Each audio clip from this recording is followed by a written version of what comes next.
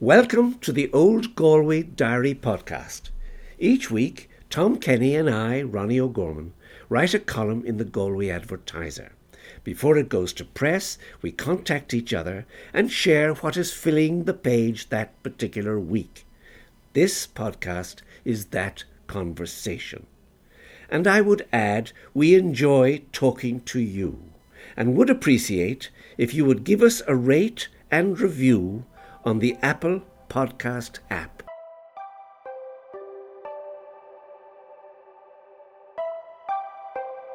Tom, great, lovely. How are you this morning, Tom? How are things in Barna? I am very well, thank you. Yeah. I am very well. And why wouldn't I be? Living in Galway. I know. Working in Galway. Yeah. I often feel spoiled and blessed. Well, Tom, I couldn't agree with you more. And there's a great sense of holiday in the town as well. A lot of visitors, I'm glad to say, walking at a very slow pace up and down the town, photographing the things that you and I wouldn't look twice at, but they're photographing them and standing before things and having their pictures taken. And it's great. It really is. There's a sense of holiday in the town, which I really love in the summertime. Absolutely love it. Yeah. Here. Yeah. Well, listen, Tom, we better get on with our own business now so we can get out in the sun. How are we this week? What are you going to tell us this week? Well, last week I was talking about a Galway institution that was introduced, the Bish, the secondary school, introduced by the Patrician brothers to take care of what were described as the lower orders then. And this week I am writing about another Galway institution that was also introduced to take care of the lower orders, and that is Our Ladies Boys Club. Ah, yes.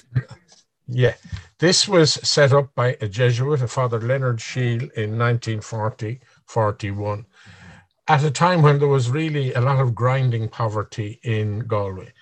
And there were absolutely no recreation facilities, no extracurricular activity at all for young people in working class areas, like, for example, the Claddagh or Shantala or Bournemore or the West, as it's called. Good man.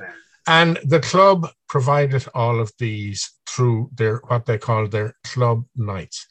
And it was set up in 1941, and it is now today the longest running youth club in the country and a major, major institution. Well, Tom, I know for a fact that your family have a long association with that club. And we have indeed. Yeah, my father. I know that. My father joined us after the first couple of years and devoted much of his life to it and to the boys as well.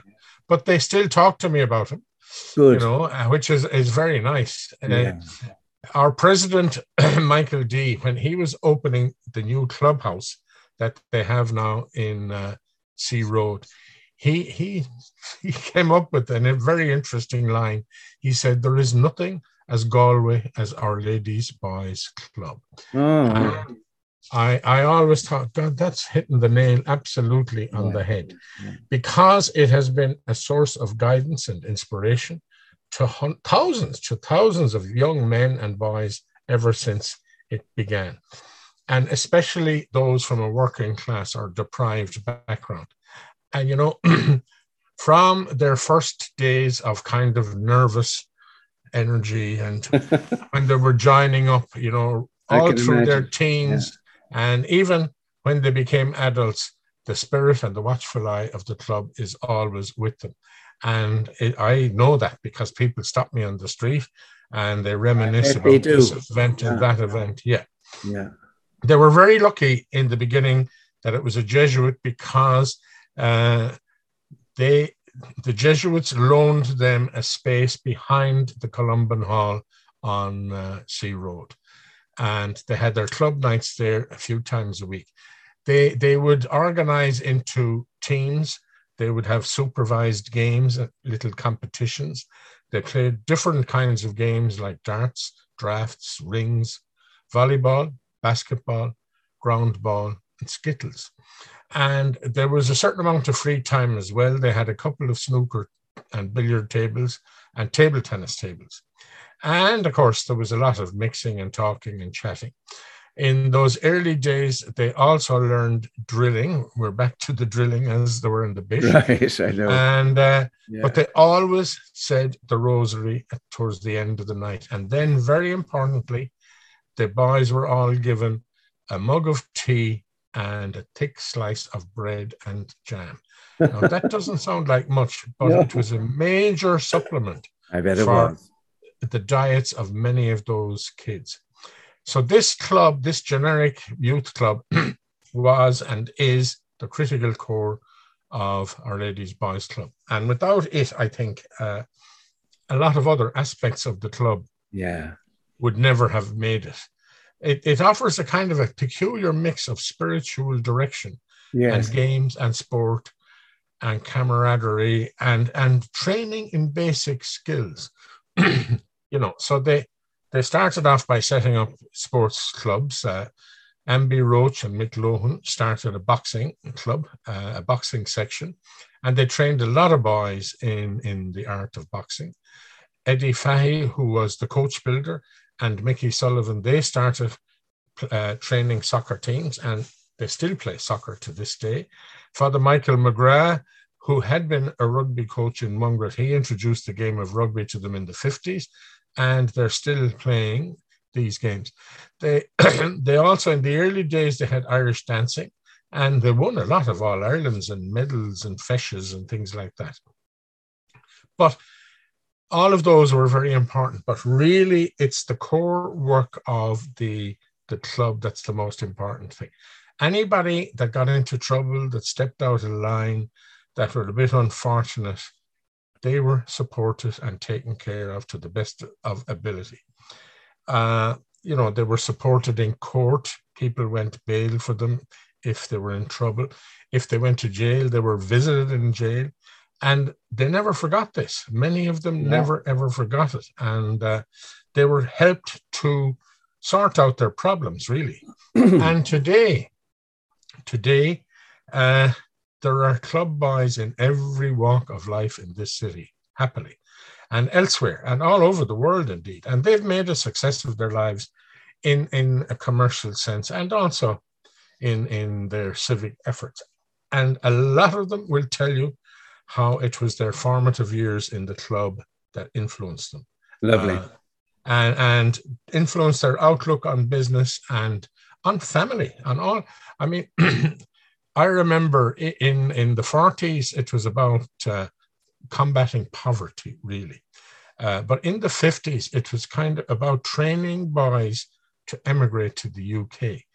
And in simple things, they were learning things like how to get a driving license. Right. How much overtime should you work? Should you go to the market on Saturday with your wife? How much money do you hand over to your wife every weekend from your paycheck? Simple, basic things like that, but that really meant an awful lot to them and still does. But for almost all of them, certainly in the early days, they will tell you that the greatest days of their life, the most magical days of their life, were the days they spent on camp. Now, camp is a unique institution within this club. Yeah. It's a week-long holiday for about 80, 90 boys. It's organized completely now by ex-boys, young fellas who have come up through the ranks and who are now adults and who had the joy and the benefit of coming up through the club and now are giving back. And so it's a very highly organized week. Excuse me. They have a lot of games. The kids are all divided into teams. Yeah. There are competition. There are points for everything. Like, for example, making how neat the beds are made in your dormitory. If you're on fatigue, and fatigue can mean either cleaning up the building or doing the wash up after a meal.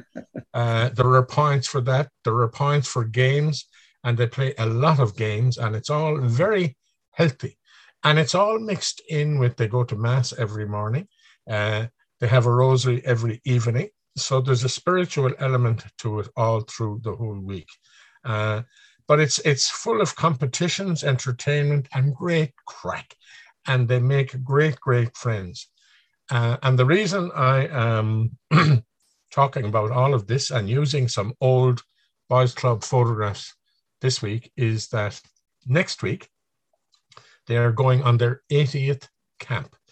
88 camps. Now, they had a 2-year break, unfortunately, because of COVID, but they have the camp costs money, as you can imagine, bringing that number of children. How many are going, Tom? How many? There are about 80 or 90 kids. Oh. But there would be about 15 or 20 adults with them. They do the cooking, they do the organizing, they referee the games, they drive them here and there. It's very important. And it's actually an awful lot of ex-club fellas will take their holidays in order to go to camp to help these young kids today. It's a remarkable sense of loyalty to the club. Right. But as I say, it costs money. And they have always, thanks to the generosity of the people of Galway, they've always managed to get enough money together. But they're looking again this year after a 2-year break. So I am appealing for help for Our Lady's. It's one of the great Galway institutions, as Michael D. Higgins said. And so if anybody would like to help to make any kind of a donation, they can please by sending it to Pat Giles, care of Our Lady's Boys Club, C Road, Columban Hall, C Road, Galway. The camp, incidentally, is in St. Coleman's College in Claremorris, and it's their 30th camp there. Before that, for many years, they were based in Loughoutre Castle near Gort, but they were in places like Mount Bellew, Clifton, Roundstone, Lochina. They moved around quite a bit in those days, and but no matter how hard the going was, miserable the weather was, people have just these golden memories of the week. So that's what my appeal is. That's lovely. This week. Yeah, well, Tom, I'm glad, and I think it should be acknowledged. I know the energy your dad put into that organization, particularly, it really was one of his, really worthwhile public charities, and that he wasn't a bit ashamed to look for money around town. He'd come into us and others looking for money, and nobody denied it to him because they knew the value of what he was doing. They were his family, and indeed it was fitting that it was Boys Club Boys who carried his coffin to his grave. Gosh, yeah. My goodness. Okay, well done, Tom. Again, I think that's great. And I hope the weather is fine for the camp, because, golly, having all those boys confined when they're in a holiday mood, I tell you, there'll be great energy certainly emanating from wherever they're confined. Absolutely. So let's pray for good weather. Good man, Tom. All right. Well, listen, I am finally coming to the end of Michael Henry Burke. He died in 1935. His eldest son, William St. George Burke, inherited Ballydugan House and its estate. William now was the one who tried to live with his father some years previously, when Burke in his 70s was struggling to run the farm and to deal with the agitators. The two men found it impossible, Tom, to live in peace. But now, having the place to himself, William and his wife Claire and their two daughters, Claire and Honora, endeavoured to embrace country life in the style of the Burke ancestors. I come to that in a moment. Just on the wife, Claire Heilman de Rox, the daughter of a French diplomat and a member of what was considered high society, she found Ireland's climate unpleasant, and she was frequently frustrated by the untrained household staff. But, however, William and Claire met at a diplomatic party in Washington. As an educated gentleman, he was educated, by the way, in English public schools. William had few farming skills, as a lot of educated gentlemen were the same, had few farming skills, and was idling away his youth as a cowboy on his cousin's ranch in Montana and as a lumberjack in Canada. But the two were married in San Francisco, where Claire's father was consul general. And Claire had never been to Ireland before, and she didn't know her in-laws or anything. She was not familiar with her surroundings, believing only that the only forms of social interaction offered to a young wife starting life were fox hunting and going the rounds of auctions in which the big houses were being sold up. William, however, loved life as a country gentleman. He was, quote, a noted horseman and patron of the turf. In 1956, he broke his neck falling from his horse Vino de Pasto at the Tuam races. He spent a year in hospital and resumed racing only to fall again at the Mullingar races. But despite these serious accidents and setbacks, he continued to ride at race meetings. In 1960, Tom, he had two horses called Uncle Whiskers and Irish Coffee running at the Aintree Grand National, one of which he rode himself at the age of 58 years. Wow. Wow. And eventually his energy was burnt out and he died in Germany when he was on holidays in 1963 and is buried in the Burke tomb at Ballydugan House, reputedly with his riding tackle. Now, a neighbour who attended the funeral recalled that, and I'm quoting this neighbour, Jack Fallon led the big Clydesdale horse up the hill, a big horse and cart and the coffin above in it. No hearse or nothing. There were down-to-earth people, the common way, no big motors or nothing. So that's the end of him. Yes. Burke's second son, just to fill in the background to the family, Robert Malachy Burke, known as Bobby Burke, was a totally different kettle of fish. How it happens that children from the one family are so different to each other, Tom, I can't explain, but this was certainly a case of extraordinary differences between the two boys.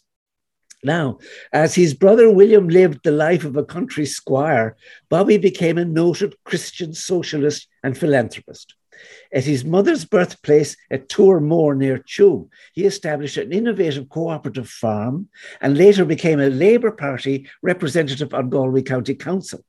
He was appointed to the agricultural panel in Shannon-Éireann in 1948, but 2 years later, he resigned his seat. On the death of his mother, Ethel Maud Henry, he inherited her estate at Toormore, which he gifted to the Irish health authorities for use in its struggle against tuberculosis.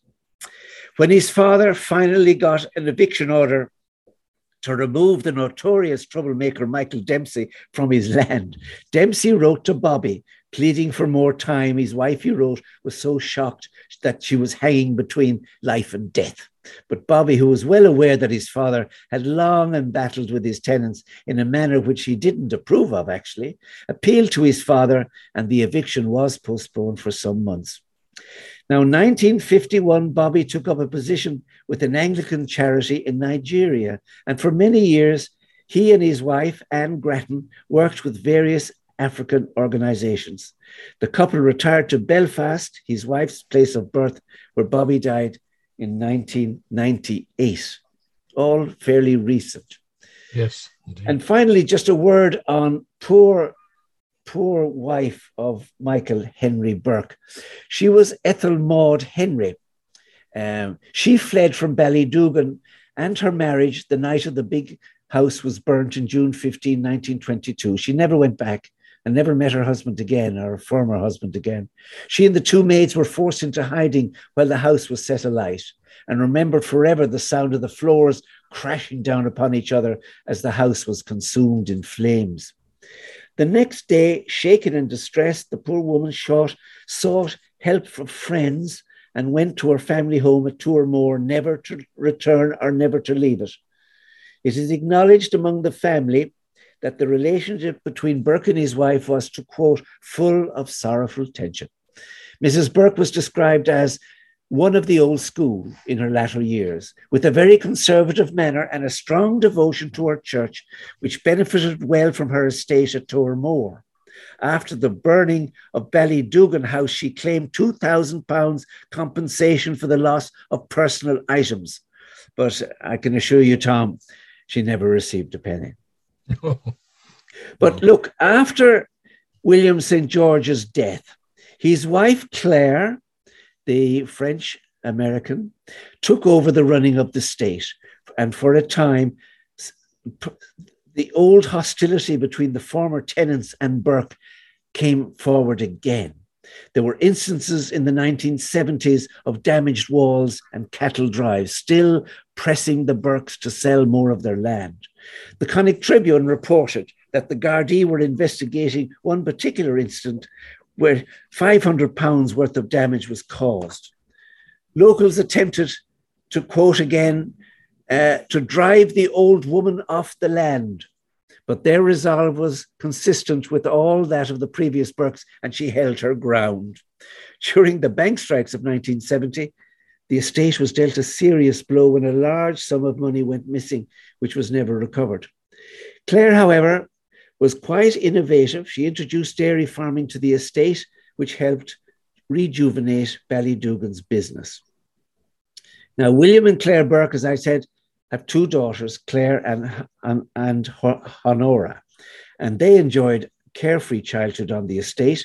They were privately educated by a tutor, a Miss Black, before being sent away to school. And today, Tom, the house and estate is run by Claire, now Claire Besnoyne, old Burke's granddaughter, who has lived at Ballydugan for almost 30 years.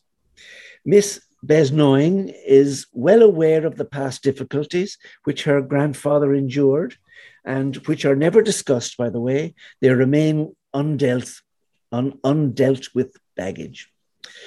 This is according to Anna Reardon. She has attempted a number of outreach community events, including heritage visits, ecumenical, I can't say it. Ben will have to edit that for me, please. And meetings and special occasions. Yeah. Now, Anne O'Riordan, in her excellent book of the burning of Ballydugan House, quotes a neighbour who reflected on the past, speaking about today. The landowners, says the neighbour, stood a step above us all, but people do not attach that notion of status in modern times. There is goodwill towards the Burkes now from all the people around. You can feel that. There is no bitterness towards her, Claire Besnoy, or her family at all now. Good. I would like to think that that is true, and I'm sure it is. There's no reason why it shouldn't. But Tom, you know me, I can't quite let it go at that, because yes, I really enjoyed Anne's book. I think it's excellent. But I'm looking again now at this class, this landlord class, this landlord class who in a period of few years were decimated. By the end of the 18th century, Tom, Catholics only owned 5% of the land of Ireland. Yeah. But by the end of the second decade of the 20th century, the Catholics owned 75% of the land, a total revolution in 11 years. And we're obsessed with 1916 and the War of Independence and the Civil War. This was a revolution of even greater impact, you could say. And yes. I don't think it's given the emphasis that it deserves. Now, the next great catastrophe facing the landlord class, and I'm speaking now that the people who remained, who sold their land, or a great deal of their land, but retained enough land to farm and remained in their house. The next great challenge they were facing was the First World War, 1914 to 1918.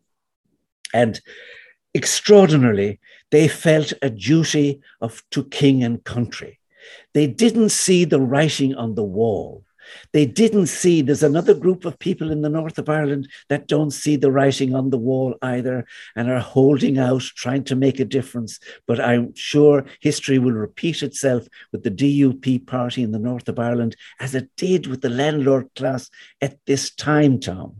By the end of the war, I read that 82% of the landed families in Ireland, 82% of the landed families had all served in the front during the First World War and were decimated. Elder sons, second sons were all killed. So the big houses were becoming denuded of people, were becoming emptied. And of course, foolishly looked to England for succor. But Balfour, the hero of mine that I often quote, I found an even better quote from him the other day, that when he was Chief Secretary of Ireland in 1887, he said, "What fools the Irish landlords are. Some are stupid, some are criminal, many are injudicious." He had absolutely no sympathy for them. And yet they still hung on with this kind of loyalty to king, country, and unity, which was extraordinary, and in fact was their doom. So I might pick up that, I can't resist it, I might pick up that challenge next week and just talk a little bit about the people that remained, that sold their land, did their best to comply with their tenants, saw their tenants prosper around them, but stayed on because they loved Ireland. They actually loved Ireland, and they felt Ireland was their home, despite, I would say, their, misdirection of their loyalties. But anyway, that's next week, Tom. Well, it's fertile land for ploughing. Isn't for it you, just so the keep going. Exactly that. Keep going, especially if you're enjoying it so much. I can't resist. Because we are. It's, the Ballydugan story is extraordinary. It is an amazing story. What a man. Yeah.